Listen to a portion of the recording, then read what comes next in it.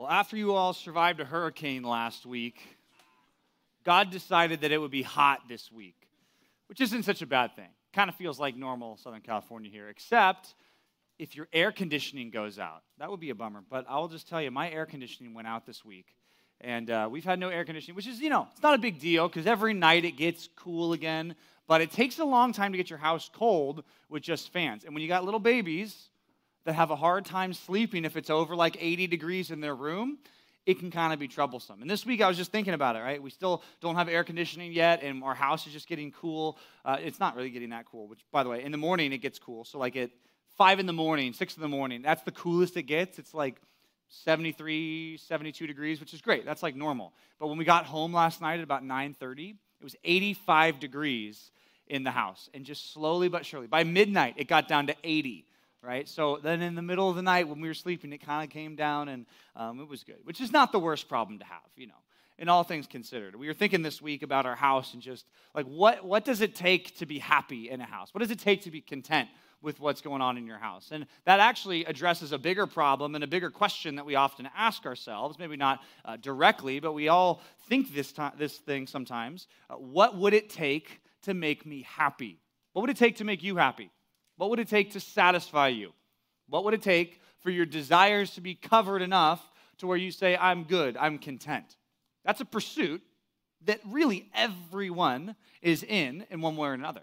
They want to do things and be with people and experience things in life that will make them happy. High schoolers today, you know this, want to find their happiness, and they're seeking it in a lot of different ways. Some things are good and some things aren't good. Some of the ways that people seek happiness is in friendships and relationships. They think that they will be happy and satisfied if they have a close group of friends. Or maybe they imagine, I'd be really satisfied and happy if there was just like one person that cared about me. Maybe a person that I'm romantically involved with. Like, that's what I want. One day, maybe that will make me happy. We pursue happiness, perhaps in athletic success. You think that if you rise to the top of your team, or you're the best player on your team, or your team succeeds in a certain number of ways, that once you get to the mountaintop, then you'll be happy.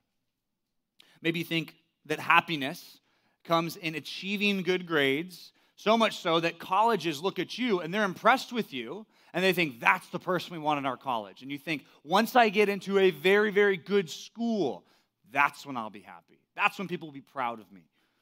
Maybe you find your happiness in the small things like music or entertainment.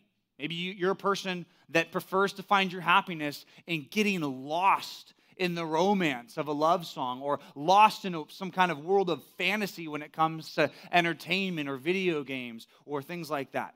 Maybe that's where you find your happiness. Some people find happiness simply in their imagination about the future, that maybe things will work out for me. Maybe I'll be important.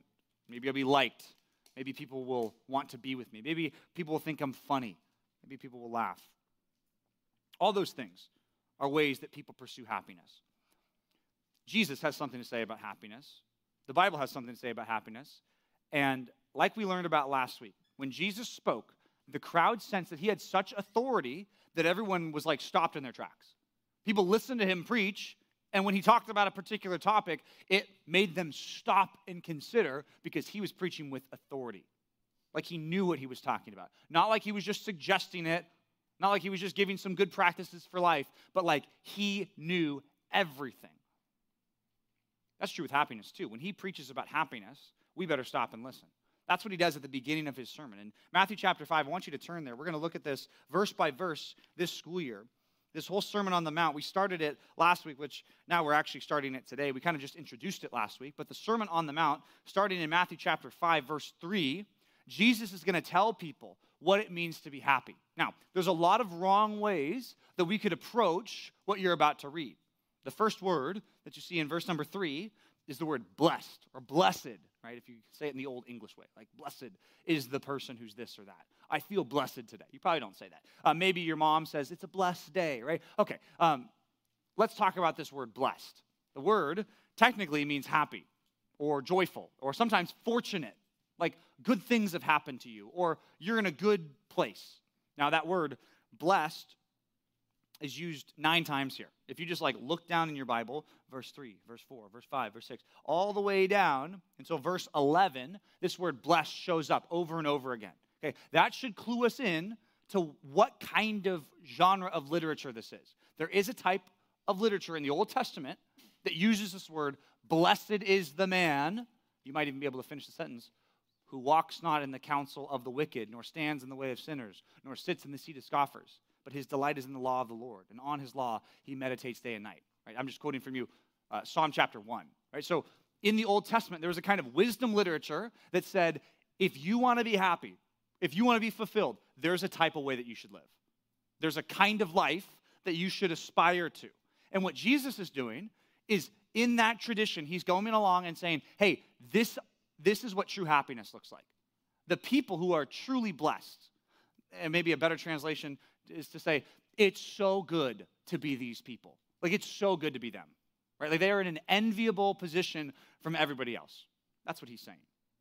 The word blessed, the confusion is, there's 2 different Old Testament words for blessed, and this is the one that doesn't get used as much. Okay, 2 words, right? The first word is the word barak, which is used 327 times.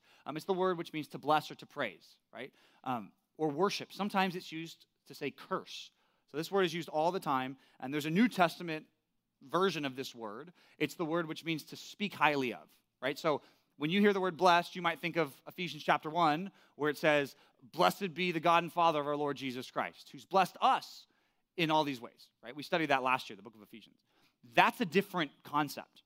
It's translated the same way, and that's confusing for us, but that word has a different concept with it. That word means if you're blessed, it's like people should praise you. Right? Like in that context, in Ephesians 1, Paul is saying we should praise God because he's very good.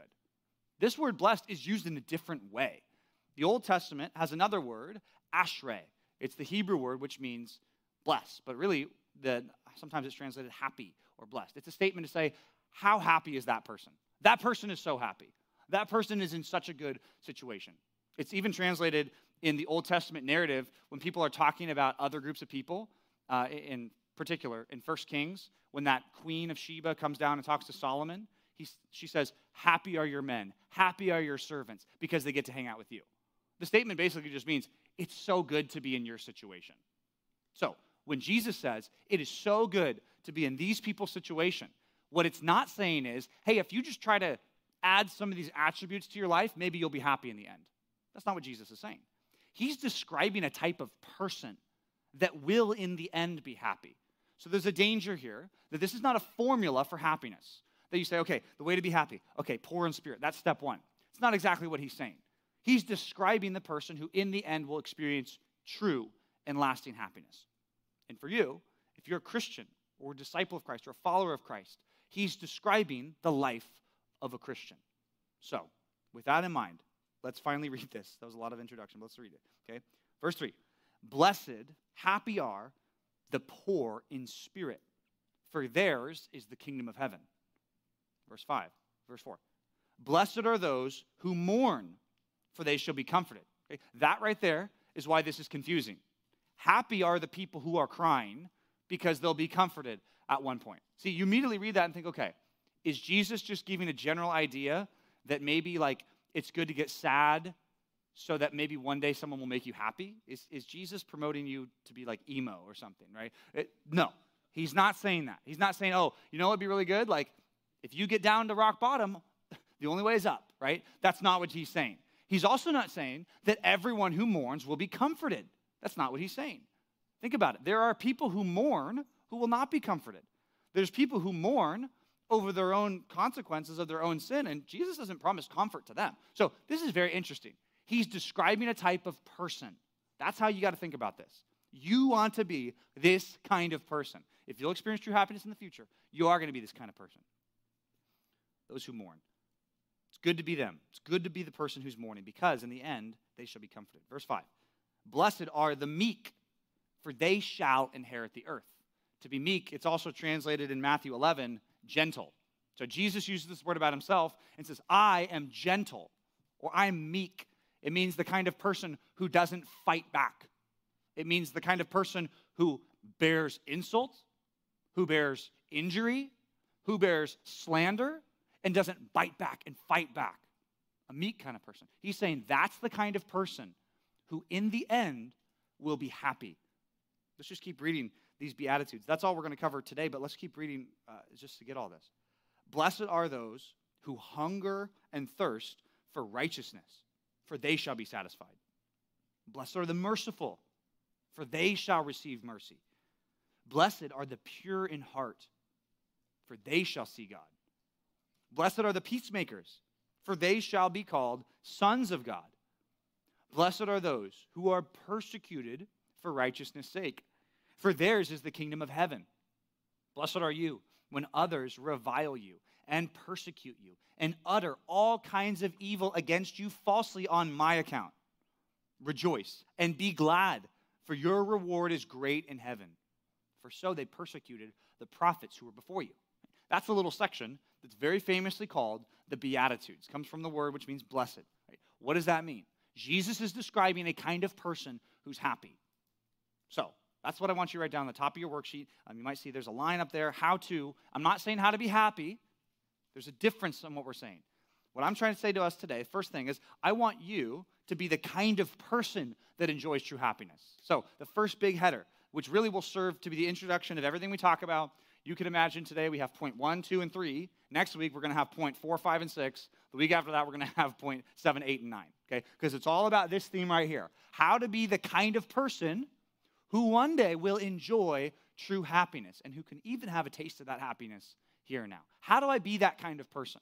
What does that kind of person look like? This is different than how to be happy. I keep saying that because I want you to notice the distinction. It's not saying that doing these things will in the moment make you happy, because you already know right off the bat that doesn't make any sense, because the word mourn means to cry. So he's not saying you'll be happy in your crying if you just start crying, right? That doesn't make any sense. That's not what Jesus is saying.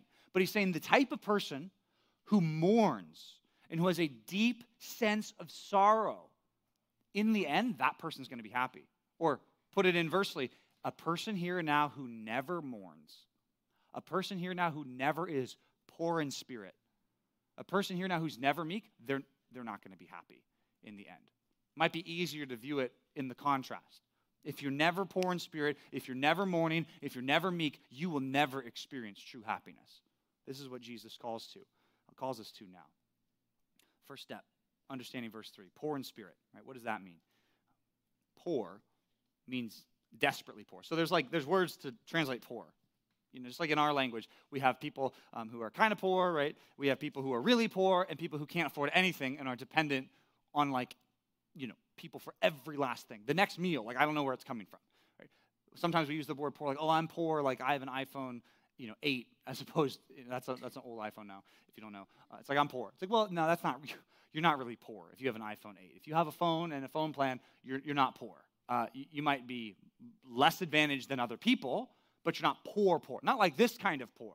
He's using the word which means like desperately poor. Like destitute is another word that we might use in English. Like completely, desperately dependent on everyone else for everything. That kind of poor. Is he saying the people who in the end will be happy are the people who have no money? No, it's not poor alone. It's the poor in spirit. So what does that mean? Poor in spirit, easiest way to put it, for point number 1, is the word humble. Okay, point number 1, let's write it down this way. How to be the kind of person that enjoys true happiness? Point number 1 is you got to humble yourself before God. And then, the correspondent to that is then you'll enjoy God's kingdom. That's what he's saying. The kind of people who are poor in spirit, they get the kingdom of God. They get this kingdom of heaven. Very interesting.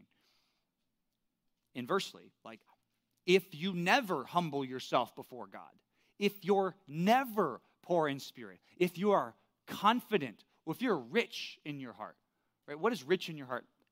It's like happy. Like I'm full of life. There's people that kind of just walk around and they're just happy people. They're full of life. They're rich in their heart. He's saying you'll never be happy in the end if you're not first poor in spirit. Now, I'm not knocking on people who are joyful, because in fact, a lot of those people are poor in spirit. Right? We'll talk about that more in a minute. But what I am saying is, you will never be truly happy until you realize you have nothing to offer God. That's the idea. Poor in spirit. What do you have to offer God? What can you give to God and say, God, be pleased with my life. Look at my life. Some people think that God accepts them because of the family they come from, or the upbringing they've had, or the things that they've done, or at least that they're better than the next person. What Jesus says is you're never going to be happy until you're poor in spirit, until you realize that you are completely and utterly empty before God. You have nothing to offer. You are not better than the next person. You have nothing good that you can give to God that God can say, wow, look at you. I'm so impressed with you. I'm so proud of you. You're coming into my kingdom. He says it's the people who are poor and recognize their poverty in spirit. They have nothing to offer God. And all these things, really in verse 3, 4, and 5, Jesus is referring back to this Old Testament passage that brings up the same themes and we think was probably in his mind as he said it. And I want us to turn to it to check it out. It's in Isaiah chapter 61. So in your Bibles, turn left real quick. Let's look at Isaiah chapter 61. We'll see what Jesus is talking about here. You'll notice the words poor and mourning come up. And even the concept of inheriting the land comes up. So we think that Jesus is probably having this in mind as he says these things. Maybe the translation that we can say is, it is so good to be someone who is humble before God, because that's the kind of person that's going to experience God's kingdom. Isaiah 61, verses 1 and 2. As you turn there, I just want you to remember this, that as you read this passage, you'll probably be like, oh, that's familiar. And it might be familiar to you because maybe you've read the New Testament and you heard when Jesus rolled up the Isaiah scroll and read this in Luke chapter 4 in his hometown synagogue with all these Jewish people listening to him. He read this passage, closed it, sat down to teach, and said, this prophecy has been fulfilled in your hearing. Basically to say, I am the person that Isaiah chapter 61 is talking about. So that's happening at the same time, chronologically, that he preaches this sermon. Okay? So listen to this. Isaiah chapter 61. Verse 1 says, the Spirit of the Lord God is upon me, because the Lord has anointed me to bring good news to the poor. So, who's talking here? Isaiah doesn't say who's talking here. Jesus read this in Luke chapter 4 and says, that's me. I'm the one that the Lord has anointed, has chosen me to bring good news to the poor. Right? To the poor. Who are the poor people? Well, not just the people who don't have a lot of money. Right? In the Old Testament, that word poor became a shorthand for people who needed God. Right? And just a verse to prove it, Psalm chapter 86, verse 1. Psalm 86, verse 1, David writes, he says, I am poor and needy. Right? You memorized it this year in Psalm 34 when David said, this poor man cried and the Lord heard me. Right? Is David poor? He's not poor. David has money. Even at the times where he feels like he doesn't have much money, he has family. There are times where he feels poor, but he's not really poor. So what does poor mean? It's a word that gets brought into the New Testament to basically mean someone who realizes I have nothing before God. I need God. I'm dependent on God every day. Every meal, every sip of water, every breath, it's all dependent on God.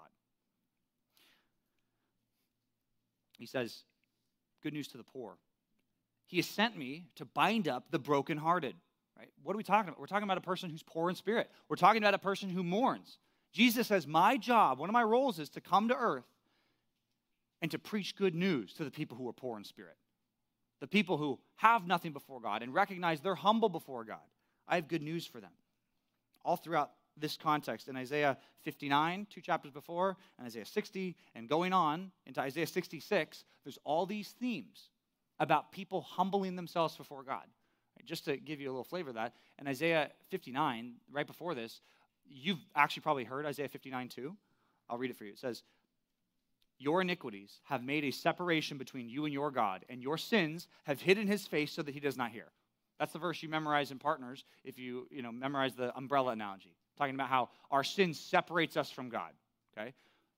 He says this to these Israelites and says, your sins are a big deal. They've separated you and your God. Later on in the chapter, Isaiah 59, it says, God looked on earth and he saw that there was nobody that could save these people from their sin. So he says, I bore up the armor of God. I put on the breastplate of righteousness and I accomplished salvation for them. Very odd. Who's the person talking? Jesus jumps into Isaiah 61 and says, that's me. He's also the person in Isaiah 59 who looks at humanity and says, they couldn't save themselves, so I'm coming down to save them. Then they repent. All this language about repentance. That's the poor in spirit. He says he came to proclaim liberty to the captives and the opening of the prison to those who are bound, to proclaim the year of the Lord's favor. And that is where the quotation ends in Luke chapter 4. And he rolls it up and he says, I fulfilled the scripture you're hearing. Okay?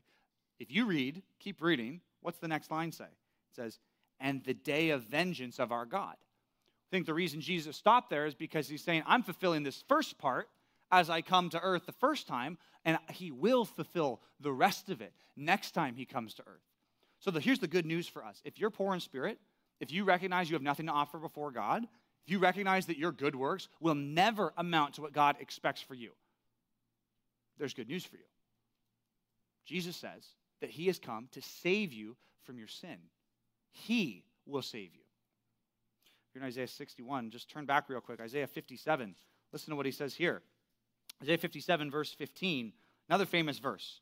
All about repentance. All about what they need to do to be right with God. All about the humility they need. Isaiah 57, verse 15. He says, for thus says the one who's high and lifted up, who inhabits eternity, whose name is holy. Right, so we're talking about God here. This is what God has to say. I dwell in the high and holy place, and also with him who is of a contrite and lowly spirit. He says, I'm holy, I'm perfect, and guess what? The only other place I like to be is with people who are humble. The only people who know God in this room are the people who are lowly and contrite in their spirit. You cannot know God and at the same time be a person who says, I don't need God, I don't need his salvation that Jesus offers, I can do it on my own. Those two things do not go together. He says here, to revive the spirit of the lowly and to revive the heart of the contrite. For I will not contend forever. I'm not going to fight forever, nor will I always be angry, for the spirit would grow faint before me, and the breath of life that I made. God's saying, if I were to fight you over your sin, you wouldn't survive. Because of the iniquity of his unjust gain, I was angry. I struck him. I hid my face. I was angry. When he went on backsliding in the way of his own heart. He's describing these Israelites who just kept choosing to do wrong. It sounds a lot like some of us, where God presents salvation and you know you need to be right with God, but you keep on saying no to God. You keep on saying, I don't want to be a Christian. You keep on saying, I don't want to follow God. Sounds a lot like these Israelites.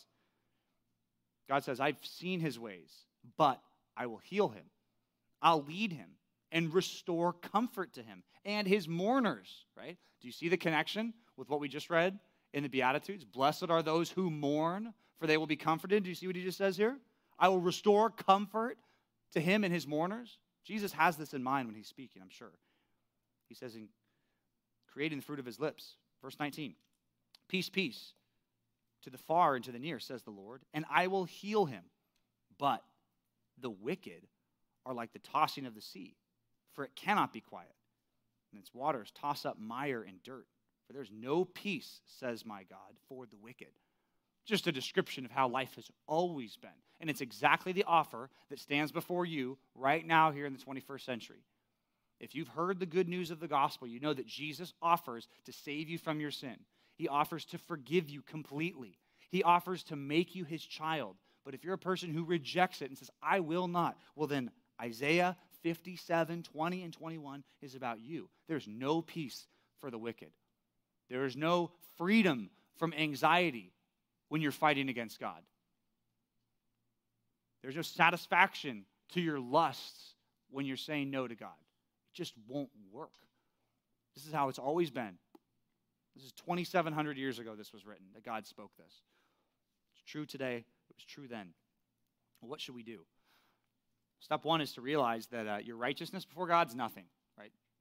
I need to be humble before God.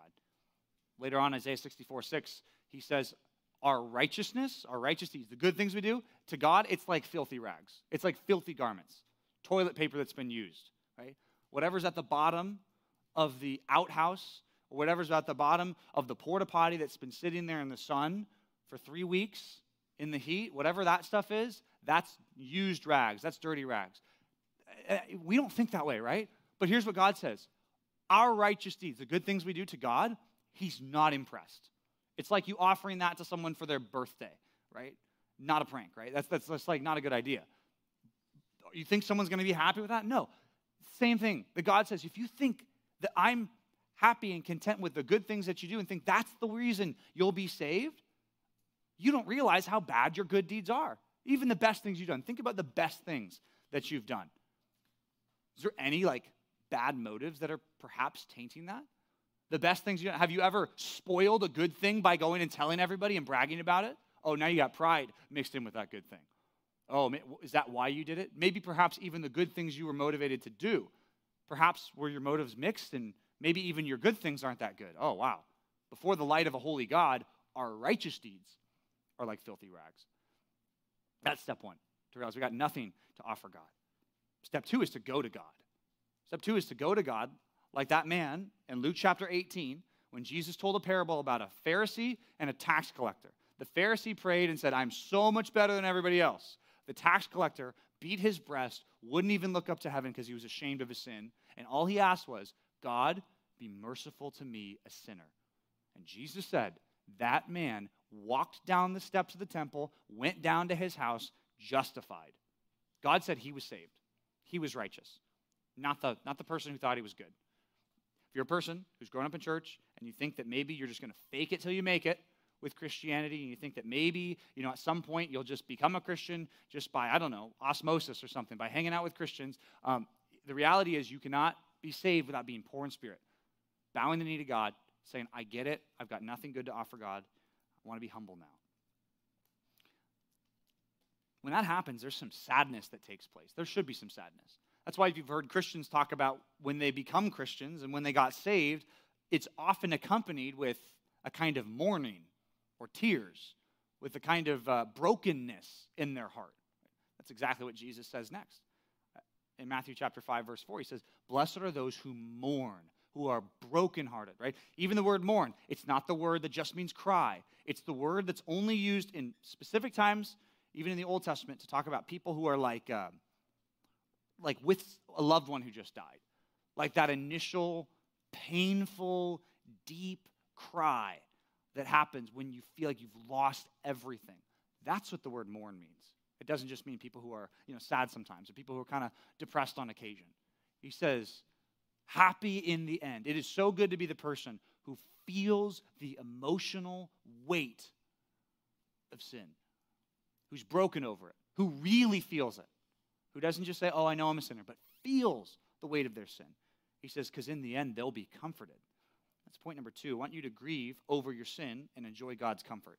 That's the only way you'll be a person who enjoys true happiness in the end. If you're a person who now grieves over your sin, realizes it's wrong, not just that it's bad for you, but that it's sinful before God, that's the kind of person that's going to enjoy God's comfort.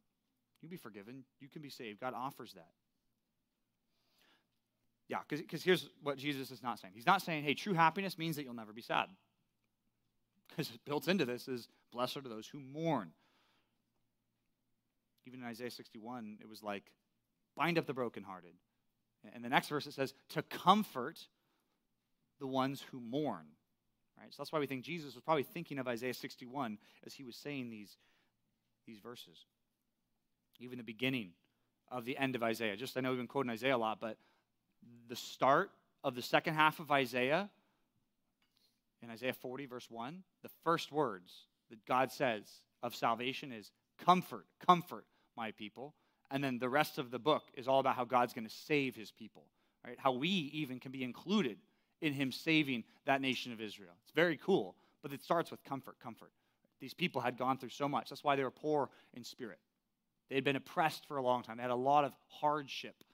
See, this is where it's hard for us, especially people who've not experienced that much hardship. That's not your fault, by the way. Some people make you feel guilty if you've never experienced bad hardship. It's not your fault, right? But that means it's going to be hard for you to enter the kingdom. Like, remember when Pastor Mike was talking about at Revival, the people who are rich versus the people who are poor? When Jesus says it's hard for a rich person to enter the kingdom of God, He said, it's just like those of you who are cool. Just like those of you who at school, people like you and look up to you. Maybe it's because you're a popular person. Maybe it's because you're athletic. Maybe it's because you've done something that, merits some kind of praise from people, or you're got a lot of followers or whatever, right? He says it's going to be harder for you to be saved. It's going to be easier for the people here who have not very many real friends, who don't get, a lot of attention when they walk into any room. They're not, mobbed when they walk into True North. Not everybody notices them. When they walk into school, they kind of keep to themselves. It's actually easier for that person to be saved if they recognize, I need to be humble before God. It's harder for those of you who are cool, popular, attractive, athletic. Harder for you. You're less likely to be saved. Why? Because I don't need anything. I don't need God. I don't need salvation. Why would I need that? It's harder for you. Easier for those of you who are not experiencing all those things. He says he brings comfort. The step for all this is grieving over our sin. Right? That's implied, I think, in what Jesus is talking about here. Grieving over your own sin. That's where it all starts. Do you grieve over your own sin?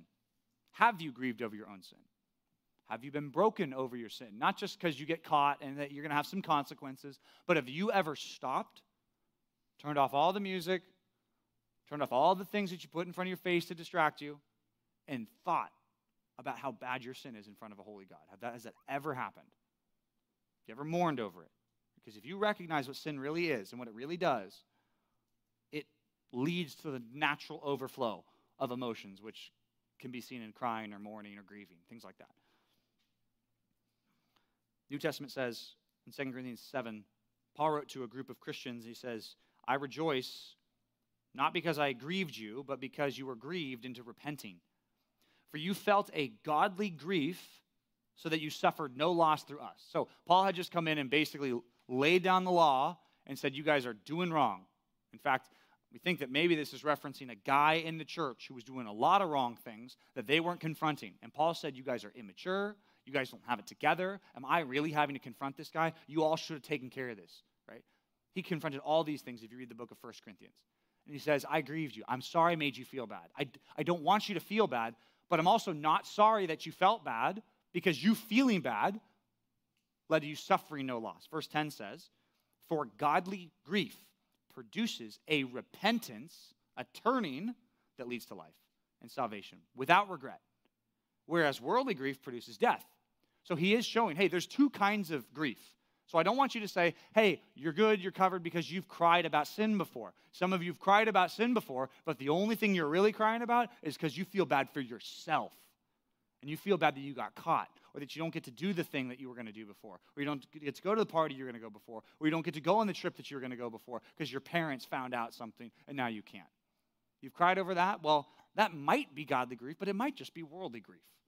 What we're talking about here is the recognition before God that I am unholy, I haven't lived up to a standard that leads to true humility.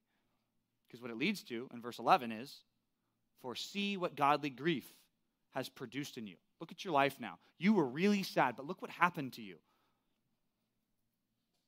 This godly grief has produced eagerness to clear yourselves. Indignation, which means you were really upset. You weren't just kind of bothered, oh, I shouldn't do that anymore. You were really deeply upset by your own sin, saying, I never want to do that anymore. He says, what fear? You were afraid to ever fall back into this. You set up things in your life so that you wouldn't go back into that sin. What longing? Your heart just wants to do right now. What zeal? Same idea. What punishment? He says, at every point, you've proved yourselves innocent in the matter. He says, that's what that grief led to. Okay? I'll tell you this. Every real follower of Christ in this room, everyone who's really following Christ, has had some kind of brokenness over sin in the past, has had this kind of godly grief. Some of you can remember when this first took place in your life. It's not something that just happens once, right? Every time you repent of sin, you should have this godly grief that leads you to change. But blessed is the person who mourns, because they'll be comforted. Inversely, it's not good to be someone who's never mourned over sin. It's not good to be somebody who's never contemplated their standing before God. It's never good to be somebody who doesn't take sin seriously. It says, because you'll be comforted. God brings this comfort to us. the forgiveness that we can have in Christ. Like that you can know after you sinned that I'm completely loved and forgiven by God because Jesus died for my sins. And I read what the Bible says about people who are in Christ. There's no condemnation, that they're loved by God. See what kind of love the Father has shown to us, that we should be called children of God. And so we are. That's 1 John 3. Like every page of Scripture talks about how good it is to know God, how blessed it is to be that person who's been forgiven. It starts with grieving over your own sin. But what that leads to is another kind of grief, not just over your own sin, but over the sin that you see in the world. Blessed are those who mourn, for they will be comforted. Some of you maybe have grieved over your own sin, but you've never taken that emotion and thought, how should I feel about the sin that I see in the world? What should I feel about friends and loved ones and family members who are choosing actively to do what's wrong?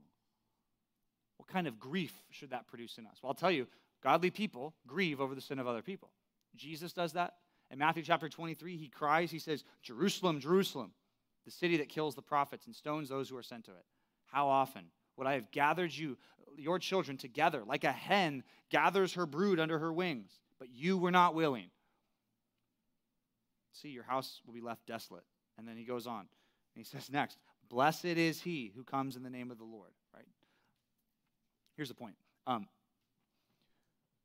Your godly disposition, if you're a person that's going to be truly happy, you will not be truly happy all the time.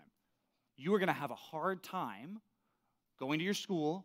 You're going to have a hard time on your team when you're surrounded by sin.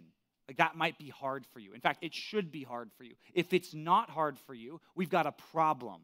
We've got a lack of sensitivity in our hearts towards sin if it's just easy to hear God blasphemed. If it's just easy for people to do what's wrong. And it's like, we don't think about it. It doesn't bother us, right? That's a bad sign. If you couldn't feel a certain part of your body, right? Maybe right now, if you've crossed your legs and your right leg is over your left leg and you can't feel your toes, that's not a good thing, right? Does that ever happen to you? Sometimes you cross your leg, right? And then the blood stops going to your leg and then it's like, whoa, like I gotta move my leg. That happened to me the other day when Pastor Roy was preaching. It was like my leg was over, and I'm like, man, my leg's been here for a long time. I'm like, it's all good. I'm typing. And then when I came to move it, it was like, uh-oh, this is bad. One time I woke up from a very bad dream, and I couldn't move my arms. This is very strange. But I had slept like on my arm. This was actually at junior retreat when I was in high school. Very odd, different place. Woke up in this weird place, right? Could not move my arm. I was thinking, hospital, am I dead? Like, what's going to happen? This arm won't move. And so, get this. Very strange, though. If you're sleeping on your arm and your arm can't move, like, you can't even move it. Like, you can't fix the problem. So I was like, I can't move it. I got, like, claustrophobic. You ever been claustrophobic in somewhere where you feel like you can't move? It was, like, very scary for me. And then I, like, moved it, and I realized, it's just asleep, right? But right when you wake up, early in the morning, you're not thinking straight. So I had a lot of like crazy, wild thoughts about amputation. Like, I'm not kidding. It was strange. I remember I told people, like, oh, man, crazy thing happened. Anyway, what happened? Okay, lack of sensitivity. Is that good or bad, right? Bad, if there's a lack of sensitivity. Here's what I'm trying to say. If sin never brings grief in your heart when everybody else does it, when your family members do it, then we're not seeing the full picture of what sin is. Some of us, to make life easier, want to shut off and think, okay, I just only want to think about people's sin, right? I know sometimes it feels like you have to do that. But Jesus says, blessed is the one who mourns. Jeremiah said in Jeremiah 9:1, oh, that my head were waters and my eyes were fountains of tears, that I might weep day and night for the slain of the daughter of my people. He says, I look out at all these people in Jerusalem, and they're choosing sin, and they're doing what's wrong, and then they're experiencing God's judgment. He says, if my eyes were fountains, if my eyes were a water fountain, that would be better, because then I would actually have the tears enough to cry what I actually feel. Right? That's a really deep emotion that he says. Questions for you. Do you care that people in your life are suffering because of their sin? Do you care? Do you care that people maybe who are experiencing the consequences now of sin, are experiencing that. Does that move you to anything? Does it bother you? Do you have pity? Do you take any action? Maybe even when people in your life are wronged, when people sin against people in your life, does that bring about any emotion in you? Or it's like, well, you'll get in next time. Does it bother you that there are tons of people that are headed for hell because they're deceived into thinking their sin will make them happy? Does that bring about any mourning in you? Jesus says, blessed is the one who mourns, for they'll be comforted. That's why a lot of the Beatitudes have this forward-lookingness to it. Like the first one, he says, yours is the kingdom. So you get to experience God's kingdom. You get to know what it means to follow God now, and you'll experience what it means to be in his new world later. That's basically what it means to have the kingdom, okay? Being comforted, that's a strange one, right? When is that going to happen? Well, here's a way to think about it, perhaps. Like whenever there's a professional sporting event, there's always the players who celebrate at the end, but there's also always the family members who are there. They celebrate too, right? It's like they'll talk about it. Maybe they'll interview the wife or they'll interview the mom, and the mom's crying, and the dad's giving hugs to the person who wins, and it's like they won, right? Their heart is all wrapped up in it when their family member won. They didn't play the game, but they are like a part of the winning team. Oh, and when they lose, they're also a part of the game too. It's like they didn't throw a single pass, they didn't hit a single golf shot, they didn't do a single thing that involved themselves in the sporting activity, but they in the end either rejoice or they're sad. Why? Because they are included with the person who wins or loses. When God wins in the end, when he wins over sin and death, the people who are rightly aligned with him will rejoice with the same joy that God has. How is God going to feel? What will it be like when Jesus takes the throne and everyone follows him? What kind of victory, what kind of excitement will you have, right? Even that, if you test your heart on that right there, that will tell you how much your heart is in line with God. Because some of you think, oh, I don't want that to happen. Right? That's a bad sign. That perhaps might mean you're not rightly aligned with him. Or at worst, or even at best, it's that maybe you're just not sensitive about sin. When God wins, you win. If you're a person who's poor in spirit, who mourns, and also who's meek, right? This last one, right? What does it mean to be meek? Jesus says, I'm meek. I'm gentle. It means to be gentle or to be a person who's not defensive. That might be a better way of thinking about it, right? Point number 3, if you want to be a happy person, you want to be a meek person. So what does that mean? It means that you fight the urge to fight back, to not be defensive. Point number 3, fight the urge to fight back and then enjoy God's reward. Because he says you'll inherit the earth if you're a meek person, not defensive. Literally what it means, and other pastors have said this before, I didn't make this up, but the idea of meekness is like being one of those big, heavy punching bags, right? You've seen those boxers or MMA fighters, they hit these big punching bags, and they're heavy, and they're solid, but they just take the blow, and then they swing back. And they're heavy and they're solid, but they don't bounce back. They're not painful. Like nobody would be kicking a brick wall and saying, that's how I'm training for my punching, right? You want to hit something that moves with that. Okay? To be a meek person means that you embrace the suffering that other people put on you and you don't punch back. That's strange, right? That's not how we naturally are. And that's why when he says the meek shall inherit the earth, it's like, well, who inherits the earth now? Who are the people that have a lot of land and have a lot of property? Who are the people now that can rise to riches really fast? It's not the meek people. In fact, it's the opposite. It's people who fight for everything. The people who are grinders and just want to win every single battle. Those seem to be the people that are on top. Just very interesting that Jesus says when it comes to relationships, when it comes to following me, you are going to have to adopt a mindset of meekness and humility and lowliness even. Because that's the kind of person who in the end will be happy. Right? How can you inherit the earth? Well, that happens when Jesus returns. That happens when he sets up this new world. Those are the people that are going to have more land. I know it's kind of an odd thought, but this might help you with all these Beatitudes. In 1,000 years, who's going to be happy? It's the people now who are poor in spirit. It's the people now who mourned over sin. It's the people now who were meek and gentle. in 1,000 years, who's not going to be happy? Who are the people that we say, oh, they're not in a blessed situation? It's the people who were proud in their hearts, thinking, I don't need God. People who thought, I don't need other people. I'm a proud person. People who perhaps never mourn. Who say, I don't want to feel bad about anything. So let it go away. Let it go away. Right? The people who are always fighting back against others. The people who are always defending themselves even. This idea comes from Psalm 37. We read it earlier. The scripture reading this morning was Psalm 37. And all that comes from, Jesus quotes Psalm 37:11, where it says, the meek shall inherit the land and delight themselves in abundant peace. But that psalm also says that we should commit our way to the Lord, and he will act. Trust God, and he'll work it out. That's what it means to be meek, right? So if you are a person that people say bad things about, if you're a person that gets made fun of, if you're a person that for God's sake doesn't get to experience what other people experience, and you feel bad about yourself, he says, look, trust God. Let him deal with it.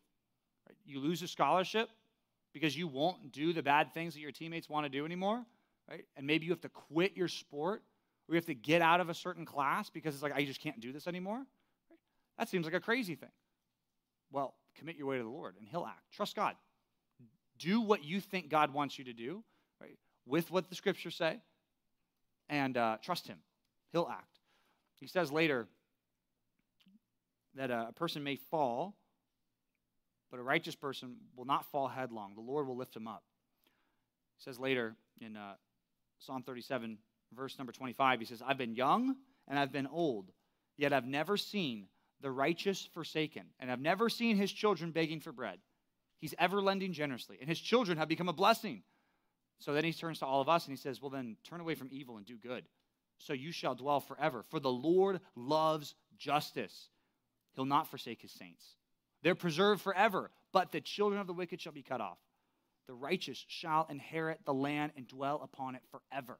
Right? That's what Jesus is getting at. This promise about the end times, it's only going to be for the people now who are poor in spirit. It's only going to be for the people now who mourn over their sin. And it's only going to be for the people now who are meek enough to say, I'll follow Jesus' example in all that. If you look at the scoreboard, it might not look like it right now. But in the end, Jesus will win. And that's what he's promising here. This is only point 1, 2, and 3. Come back next week for point 4, 5, and 6. We've got 3 more Beatitudes to cover. But let's pray right now. God, please help us with this. We know that every time you speak authoritatively. We know that your word is true. We know when Jesus preached this sermon about what it means to be blessed, that he knew exactly what he was talking about. Pray that we'd adopt the mentality of a humble person who's poor in spirit, who mourns over sin, and who's meek. Pray that we'd live that out in our daily lives, and that you'd help us, even on Wednesday night as we talk about this, that we'd apply it to our lives very carefully as you'd want us to. Pray these things in Jesus' name. Amen.